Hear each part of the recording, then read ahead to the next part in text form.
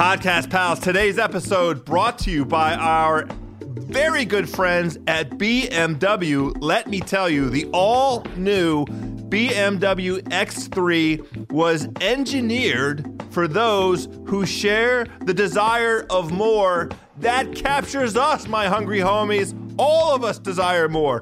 With the level of performance you expect from a BMW, like the iDrive 6.0 with an intuitive touchscreen, safety features like active blind spot detection and lane keeping assistant for those in your life who might need that extra little bit of assistance in staying in their lanes.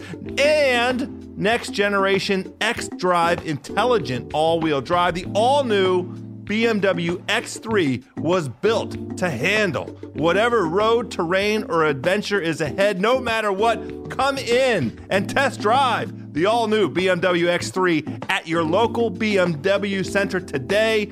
BMW only makes one thing, the ultimate driving machine.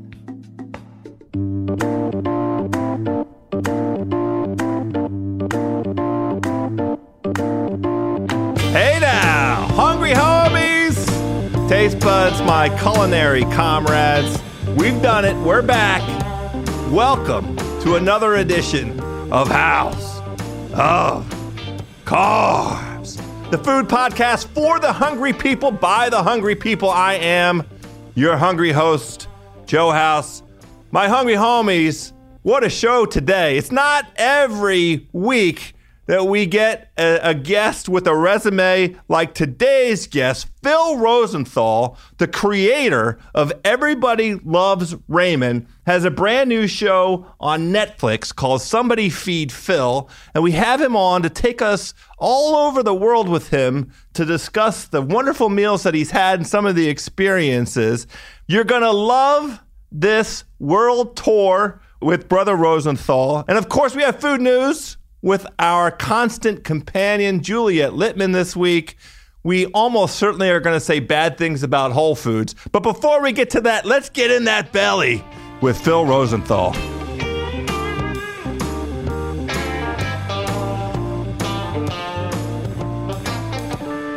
All right, my hungry homies, my taste buds, my culinary comrades, you know that we get great guests for you here on House of Carbs.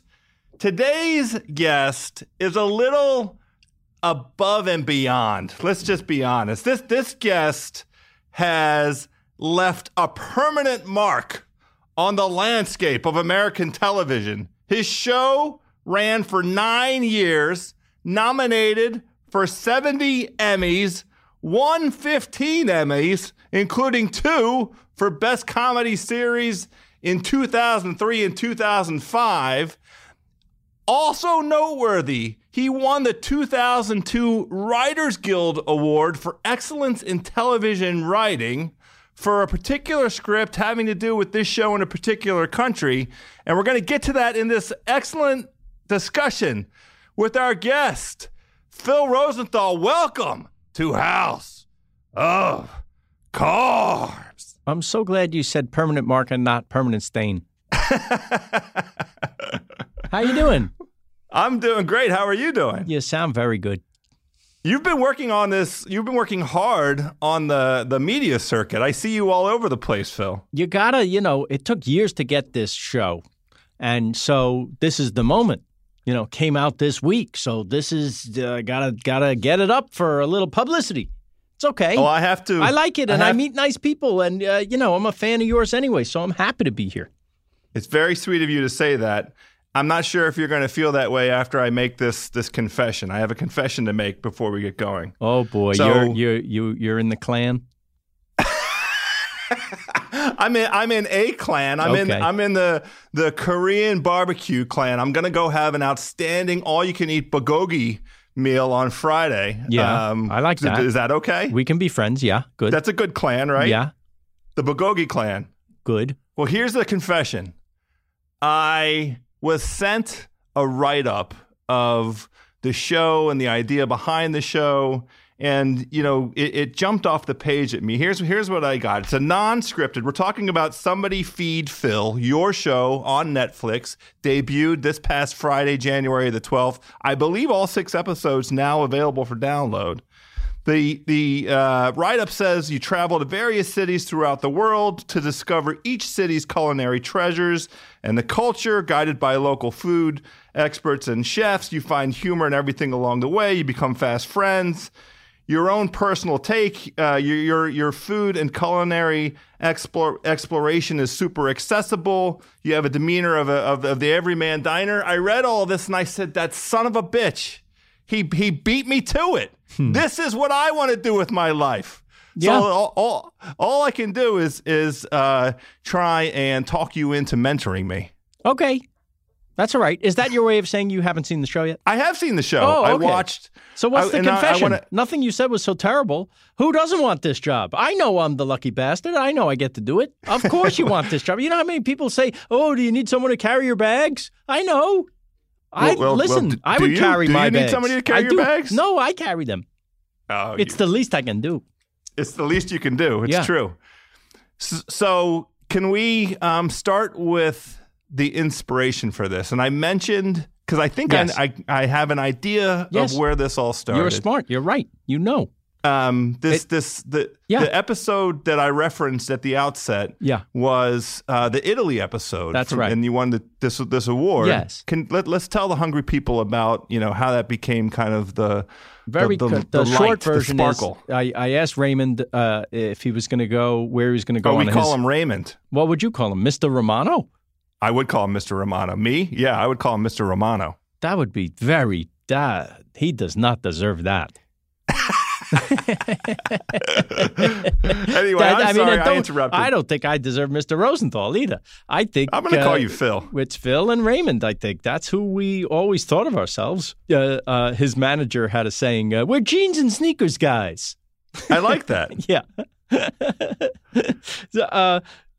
So Raymond was going to go. Where are you going on your hiatus? I said to Raymond. He says, "I'm going to the Jersey Shore."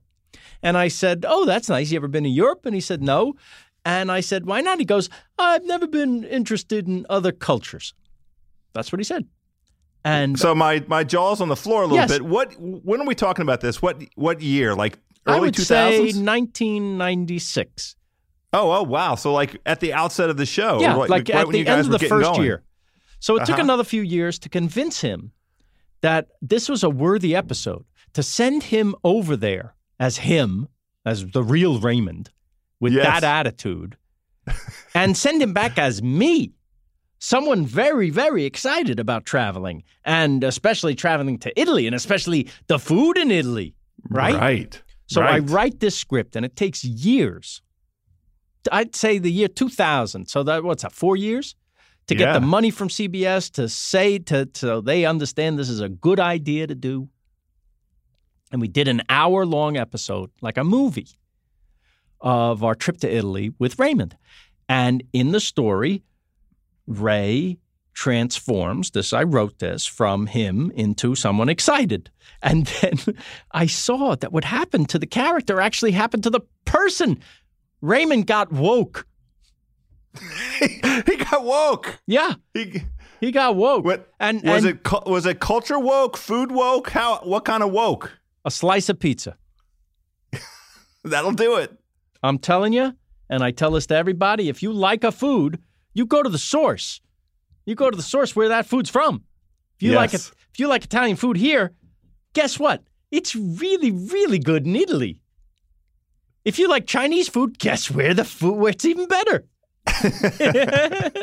It's not that hard. So when I saw that happen to him, when you see that in someone's face, them get it and fall in love, well, I want to do this for everybody now. And from that moment, the year 2000, it's been in the back of my head, I want to do this show. Now, you knock your head against the wall in life trying to get a job, right? Why not? Here's the lesson I learned. It only took me this many years. If you're going to knock your head against the wall anyway, why not do it for something you really, really want, right? Sounds like a good lesson. So that's it. So that's why now You hate me. Well, let's talk about how you went from, kind of the revelation with Ray into conceiving of the show that appeared on PBS, which is I'll have what Phil's having. Right. So I do a documentary. It's called Exporting Raymond. It's on Netflix now also. You can see that if you're interested. It's funny because it's a real-life story about the Russians inviting me over there to turn my sitcom into Everybody Loves Kostya. What? Yeah, a Russian sitcom. And I said I would do it if I could document the whole thing. So what you see is a very real documentary about the process of a guy who thinks he's an expert in something, as I thought I was in Everybody Loves Raymond, and I went to a land where nobody cared. Well, not only that, let me ask a question that is going to sound culturally insensitive. Did the Russians have a sense of humor? Watch the documentary. Okay, I'll watch it. I'll tweet out a response or something. I would love for you to see it. That was the genesis of everything. That got me in the door at different places, and they said, "Oh, hey, can we meet with you?" Sure. And I go, and they say, "We like the idea of you going places." And I said, "So does my wife." And they said, "Do you have any ideas?" And I said, "I do. I've had this idea since 2000. What if there was a show where I went around the world and I showed you the best places to eat in an effort to get you to travel?" And they said, "We've been looking to do a food and travel show with humor for years. Where would you like to go?" Like that. And I call Where would you like to go? Yes. What kind of question is that? Holy cow. I call my brother and I say, "I'm going to get this show. They're giving me 6 episodes on the air." And he says, "Really? What are you going to call the show? The Lucky Bastard?" That's a good name. That's now the name of the production company. Of course. Yeah.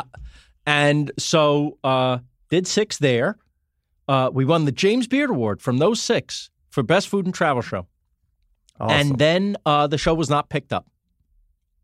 And Netflix... this was a PBS, right? You were broadcast first on PBS? You said it. And, I see. Okay, then I'll be gentle here. No, it's all right. Netflix comes along, says, "We like the show. We would like to do the show. We just have to change the title because now it's a Netflix original, so it has to be rebranded." Okay. Same show. It's now called Somebody Feed Phil. Yes, it is. You know what I have now at Netflix? I have a theme song. I heard the theme song. I love it. It's probably Lake Street Dive, the greatest band. And I have it shot in 4K now, which is ultra high definition. So everything in the show looks beautiful except for one thing. You're going to say your face, aren't you? Yeah. and lower. I would say lower too. The rest. Oh, lower. The rest what are you of it. talking about? The rest. Part of the phenomena, and I get this a little bit because I have a reputation of having a big appetite. People want to know, when you go out and do this kind of eating, how do you manage to stay thin? What's your answer to that? I don't.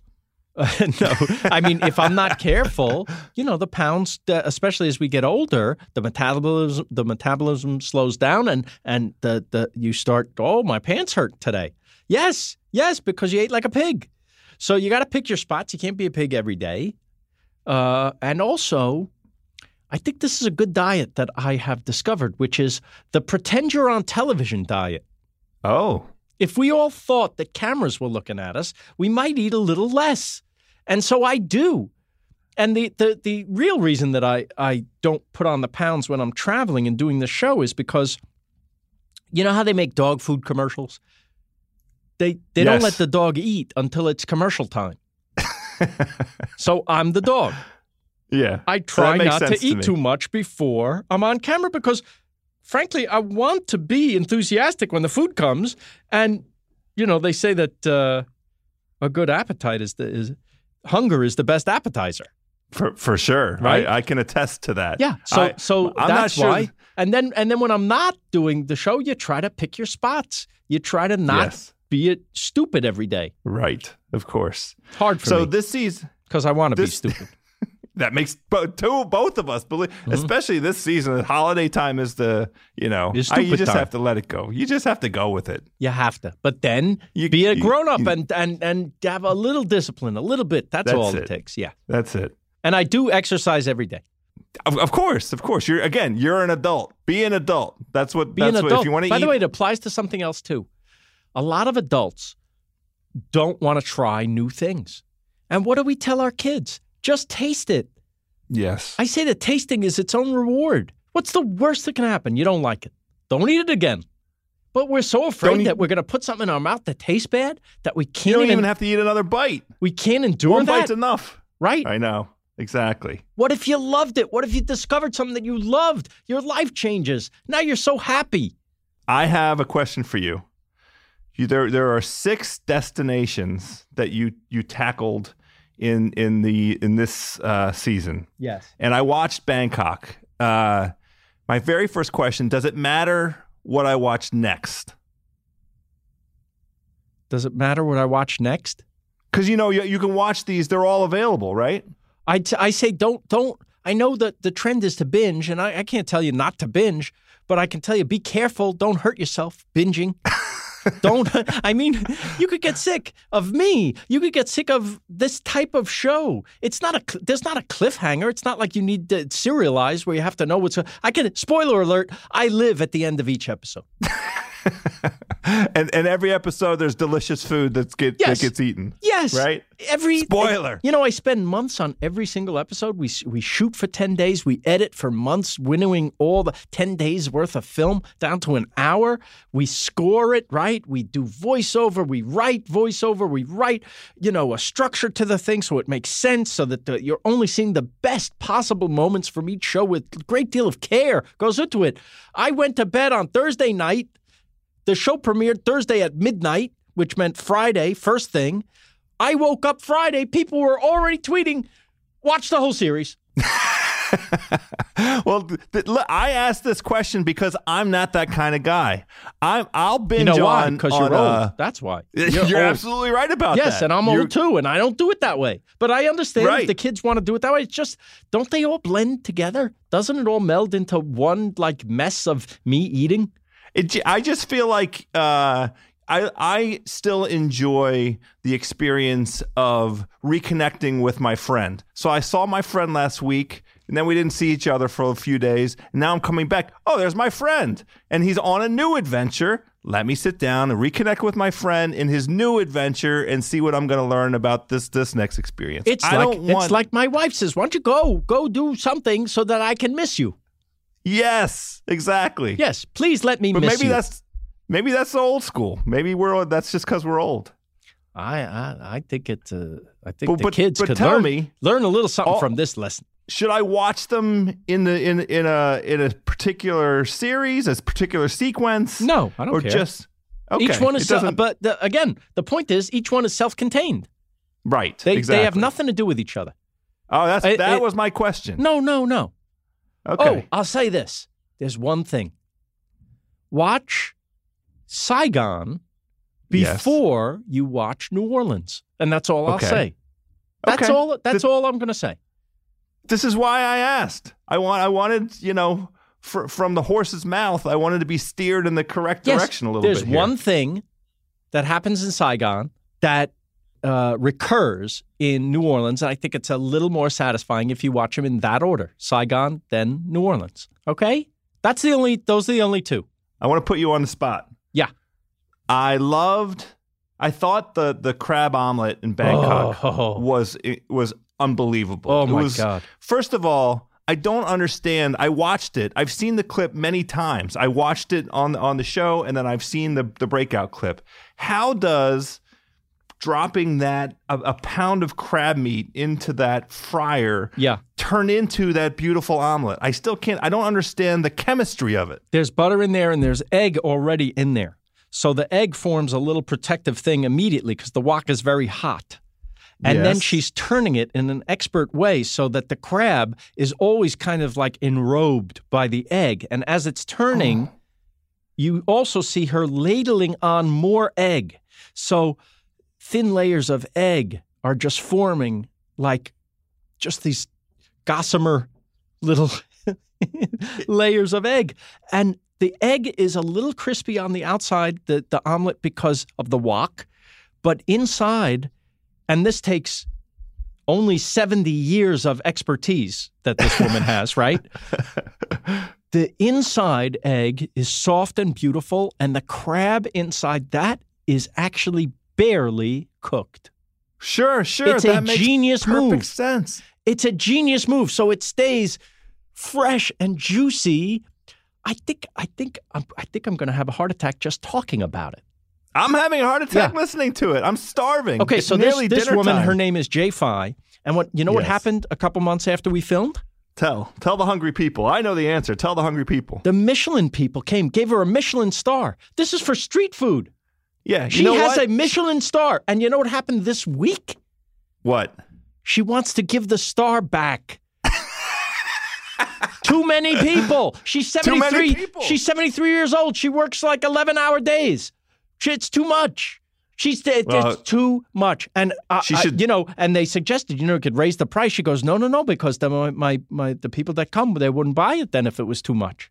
Oh my gosh. Yes, she cares. Well, she cares. That would be an occasion where it'd be okay for her to profile. She could go ahead and make it at the price for her regulars, her native regulars, right. And then any of the white people come up. It's a $50 omelet. You want the omelet? It's $50. By the way, I would pay the omelet is for $25 already. It's already $25, and that's a very expensive street food by any stretch of the imagination. That's expensive street food. However, that same omelet, and I'm talking a football filled with crab. Right? Yeah. That's how big it is. You can't possibly eat it yourself. That same omelet in America would be $80, $90 easily. Of course. Because you have that much fresh shucked crab in there. Oh my God. Yeah. Like literally. Yes. It only traveled 2 miles to her, her walk. From right? that crab was walking around that day. that day. Yeah. So here was another question for you relating to the Bangkok. That particular omelet and her expertise there, is that a dish that other folks try and make there? Is that standard Bangkok street fare, or does she have that unique dish that she owns? I think out of respect for her and how long she's been around, I haven't seen it. I didn't see it elsewhere. Now, I didn't go everywhere, but I didn't see it elsewhere. Yeah, well, you were there. I mean, by the way, I haven't seen it here. Like that. I haven't seen this is the thing. This is why it's prohibitively expensive to make. But it doesn't have to be a pound. It could be a quarter pound, right? Yeah, I think I've probably there's a way to do it. I think I've probably seen that. I'm sure we've had crab omelets in America. I've had lobster omelet, right? It's but good, but it's not. There's not a ton of stuff in there. It's treated as a very luxury ingredient, whereas when she makes it, it's treated as, oh yeah, we got tons of the stuff. Right? It's just unbelievable. Unbelievable. So I'm so enthralled by that revelation. And this is what I think is the true genius of the show is finding among the sort of the cultural sharing and the dive that you take. It's the exporting of a single dish that Americanize or maybe even rest of world, whoever, it's not just a U.S. show. You can watch it in Europe, too. You can watch it on every country on Earth except for North Korea and Syria, I think. They pushed that button Friday. All of a sudden, I'm everywhere. Crazy. It's crazy. It is crazy. What about the Russians? You think the Russians are watching? I hope so. I really have my doubts about whether or not they liked the Russian version of Everybody Loves Raymond. What if they try to hack they hack my show? To what end? I don't know what the point would be. Why mess with our election? To what end? So this could happen? That hasn't. I have an answer for that. There are 5 other cities that you visited. Yeah. I want to hear one dish from each. Is that possible, or is that asking too much? It's very easy. Okay, that's a great answer. I'm psyched. Let's do Tel Aviv next. Hungry Homies, a quick break from this outstanding conversation with Phil Rosenthal. My healthy-seeking friends, the days of not following through with New Year's resolutions are over. And that is because the days of Sunbasket are just beginning, which means you're going to keep your resolution this year, my hungry homies. Sunbasket is making it easier than ever. Today, you can get $35 off your first order when you go to sunbasket.com/carbs. My hungry homies, when you have healthy meals regularly delivered to your door with Sunbasket, it's easy to stay on track. I'm talking about ingredients like organic produce, responsibly raised meats, sustainably sourced fish, organic pasture-raised eggs, and organic non-GMO tofu. Oh, and house-made sauces you can't find anywhere else. I'm not talking about Joe House made sauces. I'm talking about Sunbasket made sauces. It's all personalized. Sunbasket lets you mix and match. From paleo, lean and clean, gluten-free, vegan, vegetarian, Mediterranean, and more, not to mention tons of variety. With 18 recipes to choose from each week, best of all, each delicious, easy recipe is ready in about 30 minutes. With Sunbasket, you have total flexibility. You can cancel anytime, skip anytime, and choose any meal plan that you want. Go to sunbasket.com/carbs today to learn more and get $35 off your first order. That's like a whole free week. That's sunbasket.com/carbs for $35 off. sunbasket.com/carbs. Tel Aviv, you're going to have the hummus of your life. You're going to go to either Hakashem or Abu Hassan. And these are just temples of hummus where you think here's what's great. You think you know a thing. You think you know hummus, and the people now buy it like it's dip for their chips in the freezer section or the refrigerated section of the supermarket, right? And it's kind of dry and kind of, it's not great. It can be in fact, they pasty-ish. add flavor to it because it doesn't really have a lot on its own, and there's preservatives in it, and it's not special. Yes. How about fresh? And then the consistency is almost like a whipped cream, and you could just pound it down for days. It's so delicious because it's fresh, and the stuff that they add to it, that their hot sauce and their stuff, you're getting it again at the source. It's like no other you've had in America. I'm sorry. I don't care who you are. Well, you haven't had hummus until you've had it in the Middle East. This is a very timely conversation that we're having because I was fortunate enough right before the holidays, right before Christmas, to go up to Philadelphia. I'm based here in Washington, D.C. I went up to Philadelphia. One of our ringer, head honchos who lives in L.A. is originally from Philly. So he came back for the holidays. He's like, come up to Philly. We'll do some eating. So I go up to Philadelphia. Philadelphia is having kind of a food moment, like a very incredibly diverse food scene there. I agree. And we connected with Michael Solomonov. Yeah. And his partner, Stephen Cook. And Solomonov is doing incredible Israeli-inspired food through a whole variety of destinations right there in the city of brotherly love. And when we were comparing notes after that tour we went to probably 6 different restaurants that Solomonov and Cook have their hands in. We were comparing notes on what the transformative experience was, and what I said was the hummus at Dizengoff. Yes, which is also in New York you can get it. Yeah, I've heard that. Yep. I've come to understand that now. But just on the precisely the note that you have struck here, Brother Rosenthal, the having proper hummus, it's a basically an experience unlike any other kind of eating experience when you have a dish that has an identity and then it's elevated in the way that I experience it. It's my favorite thing in the food world is taking that thing that we know very, very well and elevating it. And having the best of that thing you ever had. The simple thing you thought you knew, a pizza, a hot dog, a hamburger, right? Yes, when you find the best of that, nothing makes me happier. So I can't wait for this Tel Aviv episode now because now I thought that I'd achieved the type of peace in terms of a hummus peak. Wait. You haven't seen the Tel Aviv. You're telling me about Solomonov, and you don't know that he's in the Tel Aviv episode?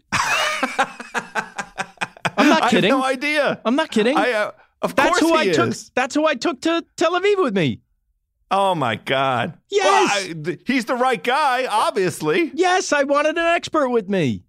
This was a complete coincidence. He's I didn't born know in that. Israel.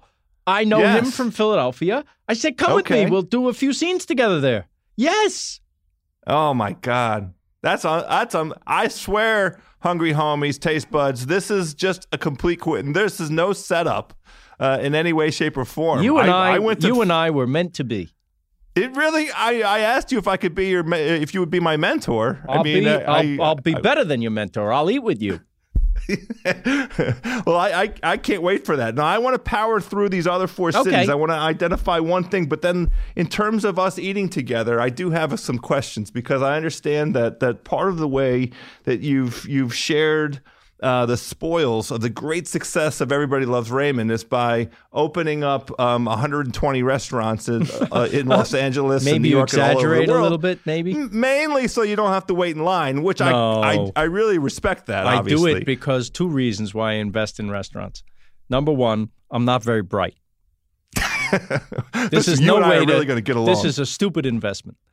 Yes, but the main reason is because I love it so much. I love restaurants. To me, they're instant vacations. The best of them, when the food is great and there's a feeling in the restaurant of conviviality and it's transporting, and you took a vacation from your life for the hour or 2. It's lovely. Yes. So that's what I do. I think it makes my town better if I invest in restaurants that are good. And so I don't have 120. Maybe I'm in 20-something, maybe, which is still a lot. And I couldn't love it more. I feel like I'm supporting the arts. You genuinely are. You and I think about this exactly the same way, especially that transporting element. I also love, and I'm going to circle back a little bit to Everybody Loves Raymond, because there is so much of so many episodes take place in the kitchen, and food plays a pretty prominent theme there. Because it does in life. And in your family. Right. I know it does. Right. And that's universal. Yeah. Yes. Right. And some of the things that we took note of in thinking about, this conversation with you, the way that Robert would complain that Ray was always getting the best food. Yeah. And Marie's cooking was the cooking that was coveted, and Deborah's cooking, everybody made fun of it. She was the power. She was the power figure in the family, because if you wanted to eat well, don't make her mad at you. That's right. That's right. And what was funny was that Deborah, the woman that Ray married, was a terrible cook, and that got us so much conflict in the show. It's that old, trope. You don't replace your mother, right? Your mother has her place. Exactly. Everybody's mother has their place. Yeah, we even had a show where Deborah finally wants to maybe take a cooking lesson from Marie, and Marie sabotages her by putting a fake label on a spice for her meatballs. I love it. I'm going to check out I'm going to go back to the YouTubes for that. I think it's called Marie's Meatballs is the name of that. Marie's Meatballs. Yeah. That makes it easy. Yeah. Perfect. Yeah. We have we have the omelet, the crab omelet from Bangkok, the hummus from Tel Aviv. Let's go to Saigon. Let's go to Saigon. Saigon. Hang on. Oh, the best banh mi I ever had. Oh, I love a banh mi sandwich. Do you like that? Yeah. Oh, I love banh mi. This was a cart. This was a little cart on the side of the road. This was a lady and her daughter. But damn, she's getting the freshest baguettes. Just that alone, you would go to this woman just for the baguette, just for this beautiful French roll. And then she's layering in the pate and the oh my God, even the cilantro was good. Even every element of it was better than here. And this is a cart on the road. How do you think they're able to be so successful with the baguette? Did you have an opportunity to investigate that at all? People need fresh ingredients, right? Because they don't have the space for refrigeration. So you got to do it. There's no refrigerator in that cart. And if she doesn't have a fresh roll, you're going to go to a place that does, because these things matter. And whatever amount of money you have to spend, it better be good. The competition is fierce. So this is your life. That's why food is culture, right? This is their life. They are expressing themselves. This is who they are and how they define themselves. This woman has the best banh mi cart maybe in the world. That's who she is. It's a point of pride. Okay. I'm psyched for Saigon. How about Lisbon? The first thing that comes to mind is the pastel de nata. Ooh, what is that? That is a little cream custard tart. That is the hit of Lisbon, maybe all of Portugal. So you know those little Chinese custard tarts that you get in the Chinese restaurants? Yes. So they're a little bit dry. They're fine. You know, the best ones are a little creamier. But when you go to Lisbon, they're super creamy. They're hot.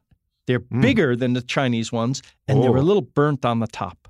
Oh, I love that. And then they sprinkle cinnamon and sugar on them, and you died and went to heaven. Yes. Yes, that's one of the more delicious dessert treats in the world. The other thing in Lisbon is the seafood. Seafood, incredible. So that makes sense. Lisbon, totally underrated place. Lisbon, gotta go. You could live there. I feel like Portugal is underrated. Yep. I've been fortunate enough to be down and tour the Algarve region a little bit. But we think of it as 20s. the New Jersey of Spain. It's true. But I don't know why. It has its own. It's not only its own, maybe I don't want to say better, but as good. Certainly, sure, it's a top tier European place. You got to go. Okay, that's it. I want to go to Mexico City next because I want to end in the U.S. So what are we having in Mexico City? Tacos al pastor. How about that? Yeah, great, wonderful. It's very on brand for Mexico City. Well, again, we all like tacos. We've had tacos al pastor here. Yes. You haven't, is what I'm going to say. Right, of course. And it's so close. Just go. Just go. You won't be sorry. You'll be so happy. Just with a taco. The Infatuation Guys. You familiar with the Infatuation Guys? They do online. I had them on. Eats. That's their hashtag. They just recently did a tour of Mexico City that I've deliberately saved. I set it aside because I want to take the deep dive. I want to go all the way down. I mean, it's a rabbit hole, but it's going to be a giant hole because I really want to tour Mexico City. I like those through their guys, eyes. and I follow them online. I follow them on Instagram and stuff. And if they say we check out our guide and click on our bio and there's the link, I do it and I save it too. I think are they nice great. to your restaurants? The restaurants you've invested in? I don't know. I don't. Who cares? I don't. Yeah, I don't care. All you care about is do you have a good experience when you go? I think so. Right. I invested. Isn't that all you care about? I invested in something and it started to go downhill, and then I didn't go there. I don't care if I put money in it. I'm not going. I have to like it. You have to like it. Yeah. Exactly. All right, let's end here in these United States of ours. You went to, probably if there's 4 great food cities in the United States of America. There are many more than 4, but that have the reputation. And I would say New York, L.A., New York, Chicago, and this city, New Orleans, Wait a minute. sure. Are you putting L.A. aside? L.A. wasn't always a great food city. No, it wasn't. But now it is, and I'll go one step further. I think it's the best food city in America. Oh my gosh! And I'm from New York. I'm a hardcore New Yorker. But at this moment in time, and I'll tell you why, because we have actually even more cultural diversity than anywhere else in the United States. I agree with this. Awesome. I was out in August and did some eating and some touring around. Went to Koreatown. Yep. Had on as a guest Alvin Kailan, who is of Filipino descent, the mastermind behind the Egg Slut franchise. But we talked about the rise of Filipino food and that just scene had some in today. LA in particular. Yeah, of course you did. Of course. We had the general manager of the Charlotte Hornets is a guy named Rich Cho, who does a food Instagram and online site called Big Time Bites, where he features the best dish of many places. Yeah. There's a Burmese restaurant in L.A. that he will not reveal the address for. It's a husband and wife who cook Burmese food in their house on the weekends. What? And serve it only on the weekend, and then you have to sit at a picnic table outside to eat it. I just did that with a secret burger place. See, they're in L.A.? Yeah. Oh, so secret It's food called is Burgers, on the rise. Burgers Never Say Die. Okay. But you got to know somebody to get there, to get to the backyard. I'm glad that I know where the you. genius lives. Yeah. I'm glad I know you. So let's talk about New Orleans. Yeah. If you can't travel to Europe, if you can't afford it, go to New Orleans, because it's the most European of cities, and the many influences: French, Haitian, right, Italian even. There's a restaurant called Mosca, where the legend has it that Al Capone from Chicago said to his boys in New Orleans, "You guys don't know how to eat. I'm sending you my chef," and that's Mosca's. So it's this crazy Italian, Cajun influenced hybrid. It's phenomenal. Every chef outrageous. I know, and you'll see in the show, I take some chefs down there, foodies. Yes. It's their favorite place. And that food, it looks very simple, but I'm telling you, it's some of the greatest comfort food you've ever had in your life. That's my tout for New Orleans. And I could go on and on. I mean, Cajun Italian. I mean, the Cajun is barely there in it. Yeah, okay. But it's just phenomenal Italian with that little extra maybe spice to it. Yes. Just great. And did you get over to Turkey and the Wolf? I sure did. It's in the show. Oh, good. It's in the show. Good. It's awesome. That place is great. Yeah, we had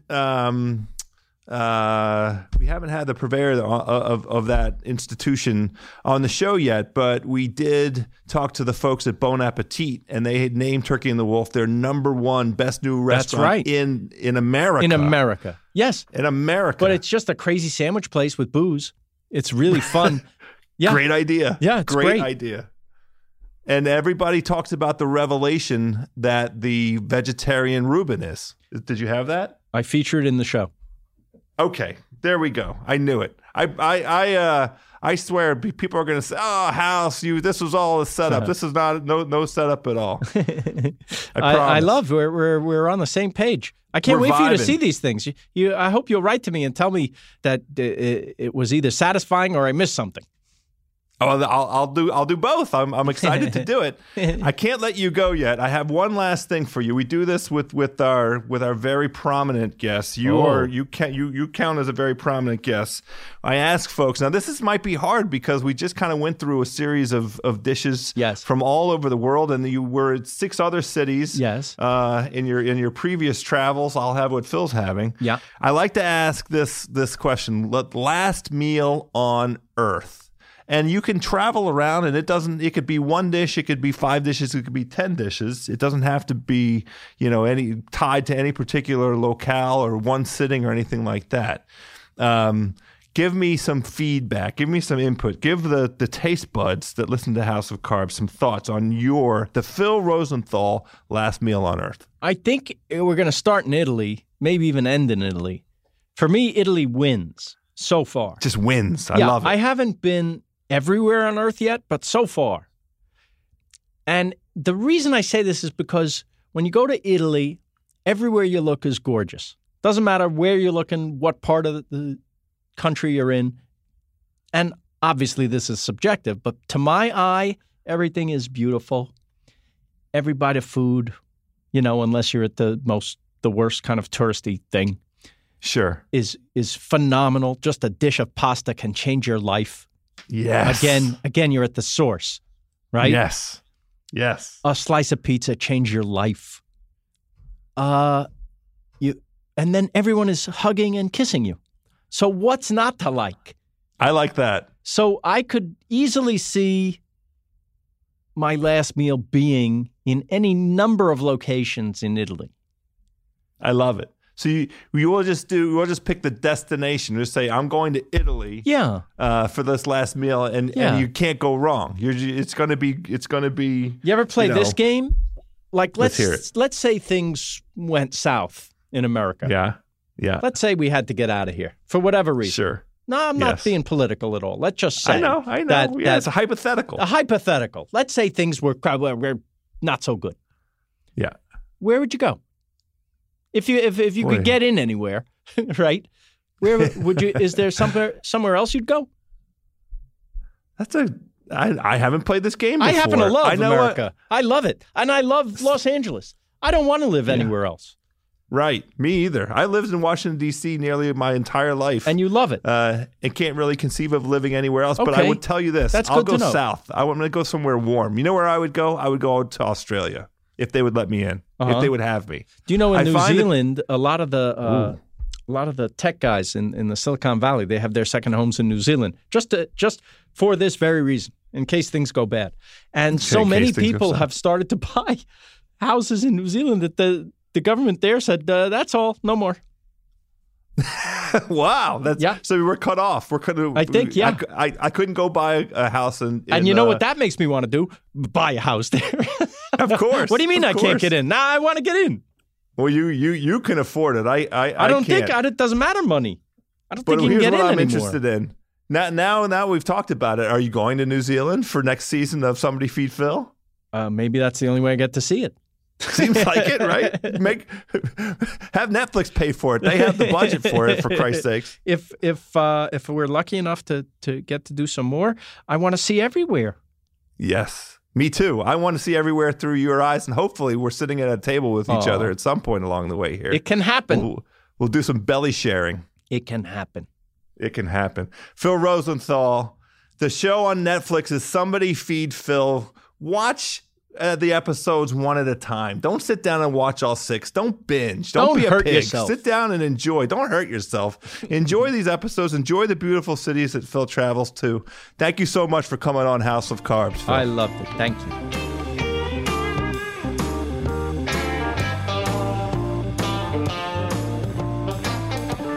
My taste buds, big thanks to Phil Rosenthal for sharing all of his insights and outsights on his outstanding show, Somebody Feed Phil. We're about to get into some serious food news, as we do every week with Juliet Littman. But first, a word from our good pals at SeatGeek.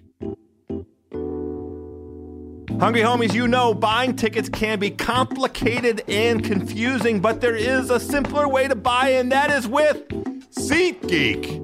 SeatGeek is the smartest, easiest way to get tickets to every type of live event, whether you are catching your favorite musician on tour, shopping for the perfect gift, or searching for a last-minute deal to see your favorite team. SeatGeek helps you find the best seats at the best prices, fully guaranteed. Nothing beats being there in person for the biggest plays of the year, and SeatGeek will get you closer to the action for a great value. I have the SeatGeek app on my phone. It's by far the easiest way to shop for tickets. I'm anywhere, just a few taps. This is a 100% true story. Many times will be riding in the car on my way to the sporting event venue, ordering my tickets from the rear seat of the Uber or the Lyft or whatever drive service decides to sponsor House of Carbs. We're equal opportunity on that front. And I'm telling you, I'm picking the tickets out right on my phone. It's an outstanding experience because I can instantly find them. I use SeatGeek to buy tickets to see the Almost Bullets. At least they were playing a team with a record above 500, which means they actually played like they gave a rat's ass. I hope I'm allowed to say rat's ass in a SeatGeek ad. In any event, SeatGeek is designed to make your ticket buying experience easier than ever. It saves you time and money by searching multiple ticket sites to compare prices and find amazing deals.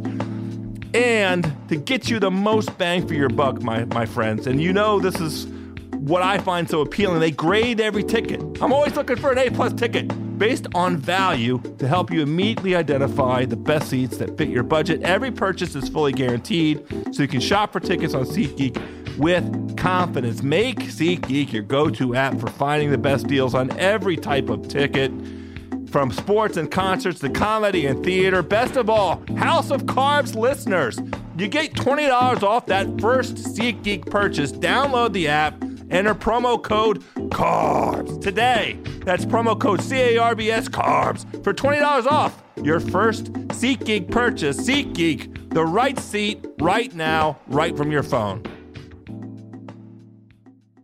All right, my culinary comrades, it is time for another episode of Food News. Yo, Juliet. Hey, what's up? What is up? Not so, too Juliet, much. Before we get going, we ran a little long with Phil Rosenthal. Somebody feed Phil. Phil and I got going on all the great things he's eaten all across the world. So I know that we have, we're gonna bang through some stories here on this week's Food News. But I think you should share with the Hungry Homies a tale you told me right before we went live here. Last week's Food News included a fantastic story about the Oreo subscription box. I expressed some skepticism. Why don't you update the Hungry Homies on what transpired? I also expressed some skepticism. I was like, you cannot give this to a child. This is inappropriate. But at the same time, I was very intrigued. I was like, this is interesting. I'd love to have cookies delivered to my home. And you know who else would? My college roommate, Claudia. And you want to know what? Last week was Claudia's birthday. So Claudia is now the lucky recipient of the Oreo subscription box. I think she gets she gets her first one next month. Me and my friend Tara gave it to her, and I hope she likes it. I can't wait to hear about it. I'm like incredibly excited. I'm a little jealous. I have a request. Can you please ask Claudia? Oh, where does she live? Claudia lives in the D.C. area. She lives in Northern Virginia. Oh, wait a minute. So I was going to ask you to ask her to wait to open it until you could be together for the unveiling, for the great unveiling. Maybe you could just be there. I don't know Claudia, but I could go over to her house and open it up with her. Yeah, absolutely. Either way, there needs to be video of the great unwrapping, the great unveiling, the great unboxing. Isn't that what all the kids do these days anyway? Yeah, yes. It's like when you get like new shoes, like a new video game or something. I think that's what kids do. Yeah. Well, we need the Oreo subscription box, the first beautiful arrival of the Oreo subscription. We need an unboxing. Yeah, absolutely. I'll talk to her about it. I don't see it being a problem. She's a great sport and a great cookie lover. So I'm excited about this. Thanks to Oreo and thanks to Amazon, for making this possible. Yeah. Well done. Yes. Either one of them want to sponsor Food News. We're very available. Yeah, totally. Feel free. Can be bought. Just kidding. Yeah. Amazon might change its mind after this Whole Food story we're going to do, by the way. That's a great point. We'll get to that. But first, can I tell you about a new surge pricing concept coming to London? Sure. Let's hear about London surge pricing. Okay. This comes to us from the Daily Mail. London restaurant Bob Ricard will be charging restaurant patrons less to dine during off-peak and mid-peak hours during the week. The fine dining restaurant was inspired by the concept of surge pricing, which can be best explained as when ride-sharing apps like Lyft and Uber charge their riders a higher fee to use the service during the busiest hours. The idea came from looking at how the rest of the world functions, Bob Ricard owner and founder Leonid Shutov told Bloomberg. Airlines wouldn't be able to exist. The business model wouldn't work unless you could balance supply and demand. Everything that we've taken that is widely accepted in the modern economy and applied to restaurants seems to have worked. However, the restaurant will not be charging more during peak hours, but simply will be charging less during off-peak and mid-peak times. Bob Ricard will charge 25% less on their a la carte menu off-peak hours, Monday to Wednesday lunch and Monday dinner, and 15% less during mid-peak hours. I'm not sure what that is. They will charge their listed prices Wednesday to Saturday during dinner, with meals at the Anglo-Russian restaurant averaging £100, which is a lot. The 25% off could attract customers looking for fine dining at more affordable prices. So, House, what do you think? This is an outstanding example of read the story. Don't just read the headline and formulate your opinion and get ready to fire off your hot Twitter takes, your Instagram, flamethrowers. Read the story. And here's the reason why that is my reaction. Because I was prepared. When I see surge pricing and I think about it in food, and I see in this story that they want to talk about the airlines and that business model, which is a terrible business model, by the way.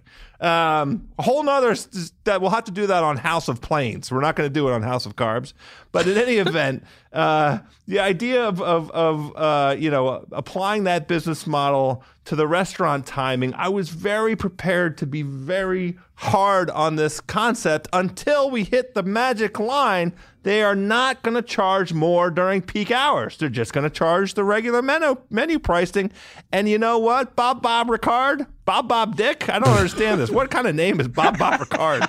I'm sorry to be such a Neanderthal about such things. No problem. It is. I just want to say, this restaurant is in the Soho area of London. It has 4 pound signs, so it's quite pricey, but it also has 4 stars. And it is supposed to be like this is on Yelp, by the way, it's supposed to be a good restaurant. So I think this is like really smart. It's just a way of increasing the number of people who might be interested in coming to the restaurant, because at 4 pound signs or $4 signs, I mean, you'd really only go for special occasions or if you're like really rich. And so that is a limited pool of diners. So this is very smart to me. I like it. I totally agree. The other thing about it that's appealing to me is like Anglo-Russian doesn't jump off the page at me as a type of cuisine that I think, I would hustle to and want to pay top price for, because in my experience, and there are a couple Russian cuisine restaurants here in the DC area that I like. The food is comfort food. Borscht is a delicious like chicken soup, right? I mean, it's wonderful, and their meat pies and their versions of dumplings and so forth are very tasty, very filling. A lot of meat fillings and so forth. It's lovely comfort food. I'm not sure how I would think about elevating it to where I would want to pay $150 per person for that kind of food. So I'm intrigued, but I'm more intrigued if I can go try it at a price point where it's not $150 a head. Totally. And the menu is appealing to me. First of all, it begins at the very top of the menu, starters, vodka shots at negative 18 degrees Celsius. So that's a great way to get your meal going. I'm in. Then the next sections are caviar and oysters, and then it moves into starters and then into main courses. So this is fine dining. This is white tablecloth.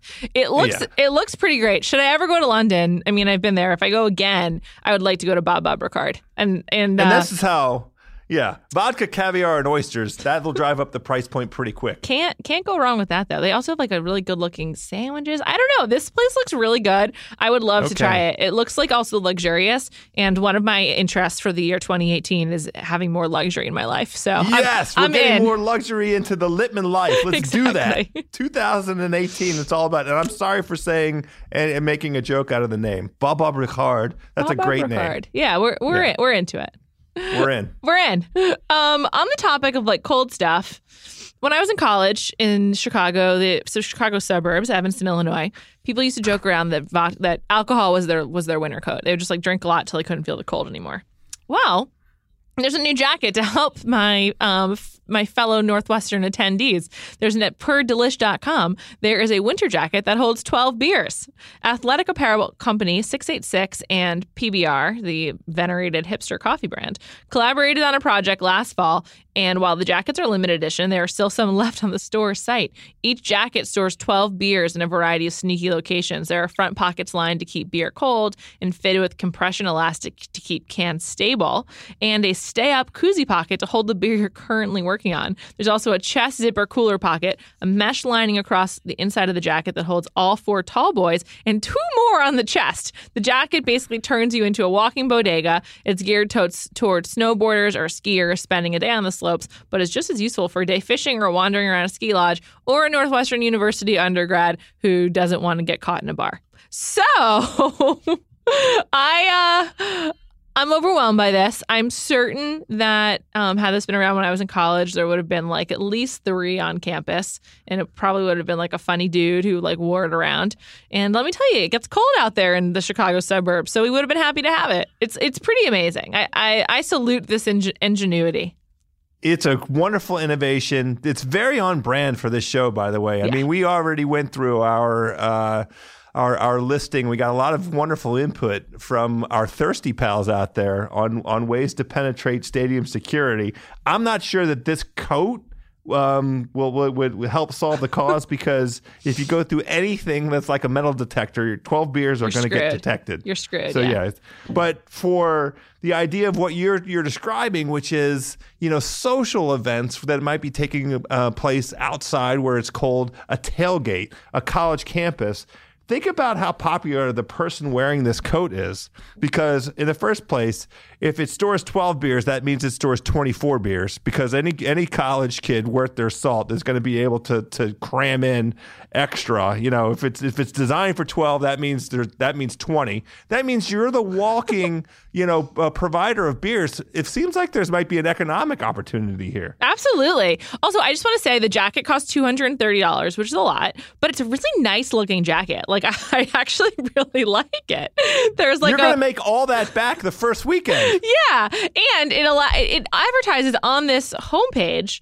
It's $230 or 4 automatic interest-free payments of $57.50. How great for a college student! You can finance it. Yes. It's on layaway. Fantastic. It doesn't matter. College students sometimes don't have a lot of cash flow, so that's just great. I'm just thinking, I had a job that was like $9 an hour when I was in college, so this would have been good for me. We immediately perverted the intended use. Yes, immediately. But let me ask this. I'm not a person that grew up with snow activity in my life, so I've been snowboarding before. I've never put skis on my feet. Have you done snow activity? No. Are you a snow person? I love to hang, so I love the hanging that comes with skiing. Yes. But I've never been on a mountain with for ski snow athletics. That's not part of my life. But do invite me on your ski trip. I'm really fun to hang with after you ski.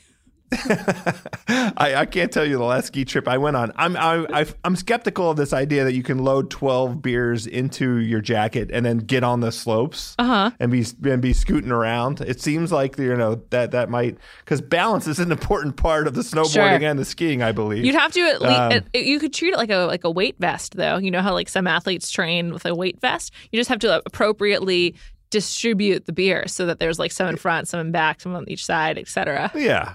That all makes sense. Fishing, hunting, those kinds of activities, outdoor activities where you're going to be out for a prolonged period of time, camping, all of those things seem perfect for this coat. Any kind of live action exercise, I'd be a little skeptical of. But selling beers from your coat, that I'm all in favor of. Yeah, absolutely. I also 686 brand. Didn't know about it, but now I'm very into it. Really nice stuff here. Yeah. So well done, 686. Another potential sponsor, 686. Let us know if you're interested. Holler. Is this a brand well known in the skiing world? I've never heard of it. Not me either. Who knows? We don't know. We're not snow people. Okay, one more for you, House. This one is for the consumers out there. I mean, this is always for the consumers, but this hits close to home. As we all know, Amazon has purchased Whole Foods, and while the initial ownership went really well, this past week has hit a bit of a snag. This story is from Eater.com, and it is about how Whole Foods is suffering from food shortages and customers are pissed. Here's the story. Amazon's grocery delivery service has seen a major boost following the retail giant's acquisition of Whole Foods, but the grocer's IRL stores seem to be having some issues. Whole Foods stores are suffering inventory shortages, leading to empty shelves, according to several employees that spoke with Business Insider. The shortages are being attributed to a new ordering system the grocer introduced company-wide in early 2017. Referred to as Order to Shelf, or OTS, Business Insider describes it as a tightly controlled system designed to streamline and track product purchases, displays, storages, and sales. And instead of keeping additional product in store stock rooms that can be used to replenish shelves, with this Order to Shelf system, products are taken straight from delivery trucks to store shelves, bypassing the back room altogether. So it's really a supply problem. And the system is intended to help the company cut costs and reduce food waste. And employees who spoke to Business Insider say it's been successful in that regard, but it also means stores are sometimes running out of staple products such as bananas, onions, or potatoes, leading to angry customers. So, yeah, I've got a few thoughts on this, but you go first, House. Well, it is you and I both expressed some skepticism, some concern, maybe not skepticism, some concern about the Amazonification of Whole Foods, because I think we covered the purchase in an earlier Food did. News. Yeah. So we wondered, what kind of implications there may be. On the one hand, I am absolutely positively in favor of streamlining operations to prevent the waste of good food. Yes. And we are presently in a moment, though, I will say, where it seems like there are enough ways to get food on the brink of spoliation into the hands of people that can put it to good use. There are enough, I think the secondary food market has grown sophisticated enough in terms of charitable endeavors or restaurants that are wanting to maximize. Now, I'm not saying that a restaurant would go to Whole Foods and take their day-old bread and convert it, but there are a lot of restaurants that are innovating in this, no waste model. And I think there are a couple restaurants in New York, in fact, that have, converting and what's the word I'm looking for? What's it called? Recycling, Oh, yeah. scraps and so forth into usable, elements of meals. And so, on the one hand, the initiative, the idea of preventing food spoliation, of minimizing that waste is inspiring for sure. It cannot result in any way, shape, or form in the stuff, the basics being available to the customers. I have been in Whole Foods and not a single carrot in the effing store. And this is within the last 6 weeks or so. Interesting. How can there not be a carrot at the grocery store? You're a victim of this. Yeah, so this is interesting to me. So I think this is in some ways a really uniquely American problem because of the supermarket system we have here. You go to other countries and they just don't have supermarket. A supermarket is an American term, the way the way that we supersize everything. I remember I was in France once and talking to someone from the Bordeaux region. I said French region, and and he was like, yeah, everything's so big in America, and in many cities outside of the U.S., you just go to your market and you deal with what they have, and it's not in shop local is not even a thing. But because of companies like Amazon and Whole Foods, Americans just expect that sort of what we deem to be staples are just always available, and so it's just funny to me. I don't think the story would really happen somewhere else because you would just go to your local store and be like, oh, you don't have it, all right, moving right along, and it's just sort of not really a value judgment to me, but it's just sort of interesting that this is I just think it's very uniquely American, and it just speaks a lot to our approach to cooking and the way that people just consume food here. And yeah, I mean, I agree with you. They shouldn't run out of carrots. That is a staple that people come to be accustomed to. You would think that Amazon and Whole Foods could plan on that a little bit better. Okay, maybe you can run out of some kind of weird spice, but you really shouldn't run out of bananas. Yeah, if you're out of rutabagas, that's okay, because I understand that the rutabaga, not enough people are going to buy enough rutabagas to keep them on your shelves, and you don't want to keep an extra supply of rutabaga in the back room. Okay, that's fine. And I get the point. You make an outstanding point here, and I'm totally on board with it. It is true that our expectations here are different than anywhere else in the world. We have been, because of the way that stores in our universe here in America have basically managed our expectations and trained us. I grew up in a world where what we consider to be sort of the basic elements of cooking are all going to be available on reasonable notice. Now, when it's, there's a threat of snow here in Washington, D.C., every single store runs out of bread and milk and water, but that's because people are stupid. That's not because of there being anything sort of wrong system-wise. Sure. But, if we were in a tradition where what you did was go to your local market and take that what that local market offered and let that be your sustenance for the week. Guide the way, yeah. Yeah, that's fine. That's totally reasonable. Part of the thing, though, implicit in that social contract is that the market is delivering to you outstanding stuff. And what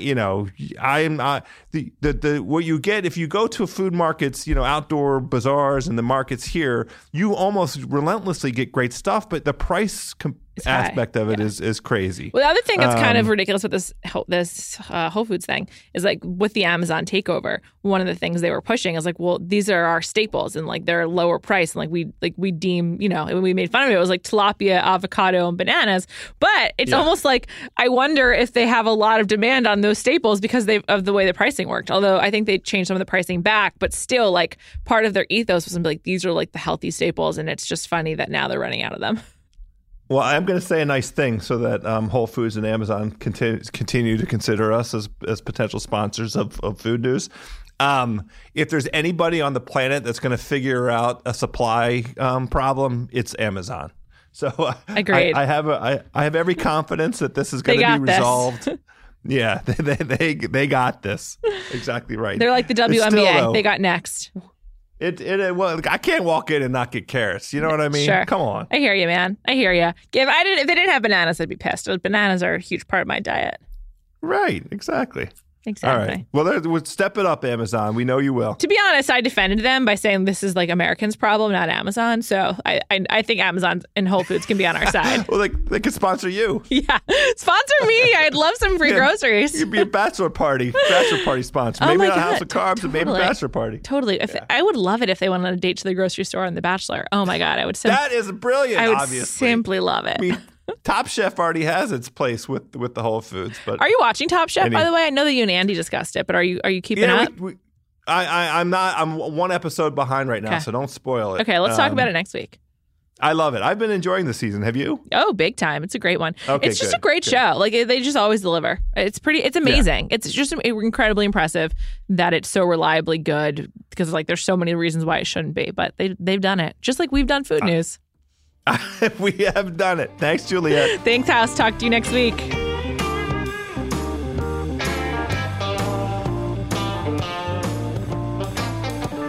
All right, there we go, my taste buds. Another outstanding episode of House of Carbs. A little teaser for our next show. Of course, we are going to be talking about the optimal Super Bowl party spread. We have some in-house ringer talent with perspectives on football and food who have agreed to join us. We'd love to have some suggestions from you, my culinary comrades. What is your Super Bowl spread going to look like? Hit us with some belly sourcing on the Instagram at the House of Carbs. You can hit me directly at House from DC on both Instagram and Twitter. And let us know what you're thinking in terms of your Super Bowl spread. We can't wait to get to that episode. Thank you for listening to this episode. Until next week, my hungry friends, let's stay hungry out there.